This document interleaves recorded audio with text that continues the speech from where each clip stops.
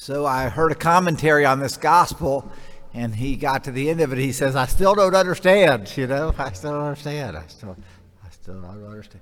But then he went on to give a pretty good explanation, actually. But yesterday, St. James encouraged us to seek wisdom.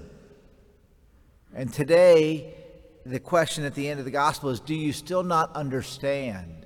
And I was thinking about the gifts of the Holy Spirit: wisdom and understanding and knowledge and counsel, and write down the list: fear of the Lord and piety, courage. So we clamor for the fruits and the gifts of the Holy Spirit. But what we're certain of is Jesus was not concerned that they had forgotten the bread. He made that clear. And then I think he was making clear, I can make more bread. I can make more bread. Don't worry about running out of bread. Worry about not having understanding. That's, I think, one of the main things he was kind of getting to them. That beware of the leaven of the Pharisees. Beware of the leaven of Herod. Leaven, as you know, yeast that gets into every part of the bread. And he's saying that, and yeast is a kind of bacteria. It's really an impurity in a sense. And so he's warning them about the leaven of the Pharisees and the leaven of Herod, which is two different kinds of corruption that they can be subject to. Do you understand? So seek understanding. Seek understanding. Don't worry so much about running out of bread. Seek understanding, the understanding that God wants to pour into us. I want to talk a little bit about the letter of James again. Again, today is the last day of ordinary time for a long time. We are going to get back to the letter of James, but it's going to be like, 15 weeks from now. It's a long time, all the way through Lent, all the way through Easter, then back to the letter of James. By that time, you will have forgotten that we even started reading it. So, your assignment is, right, to go home and read the whole thing, And I was thinking, I did a little reading on the letter of James this morning, and it's not really a letter. I mean, it is a letter and it's not a letter. The idea is that this is a kind of Jewish moral teaching along the lines of the book of Sirach or like Proverbs. It's a series of moral exhortations is what James is.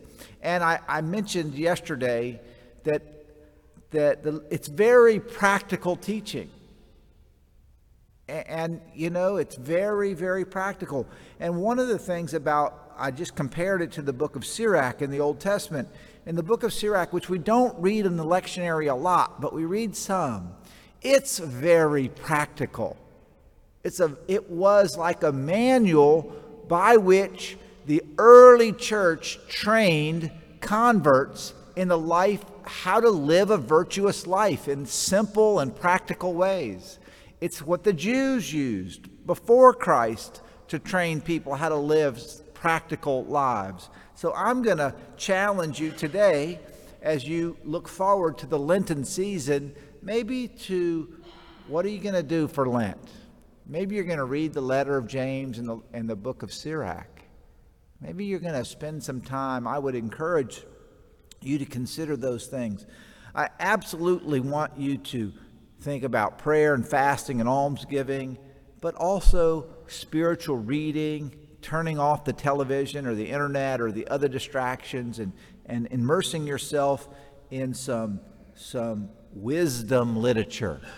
That's what the letter of James is. It's an example of wisdom literature. And it's short, but it's packed. And so one line out of it today. James says to us, do not be deceived. Who's the deceiver? Do not be deceived. All good giving, every perfect gift is from above, coming down from the Father of lights. Every good gift is from above. So we pray this day for the good gifts of God, right? Wisdom and understanding. My brothers and sisters, I hope and pray that as you look forward to and embark upon a Lenten season, that it be a season of transformation and grace and healing and wisdom and understanding.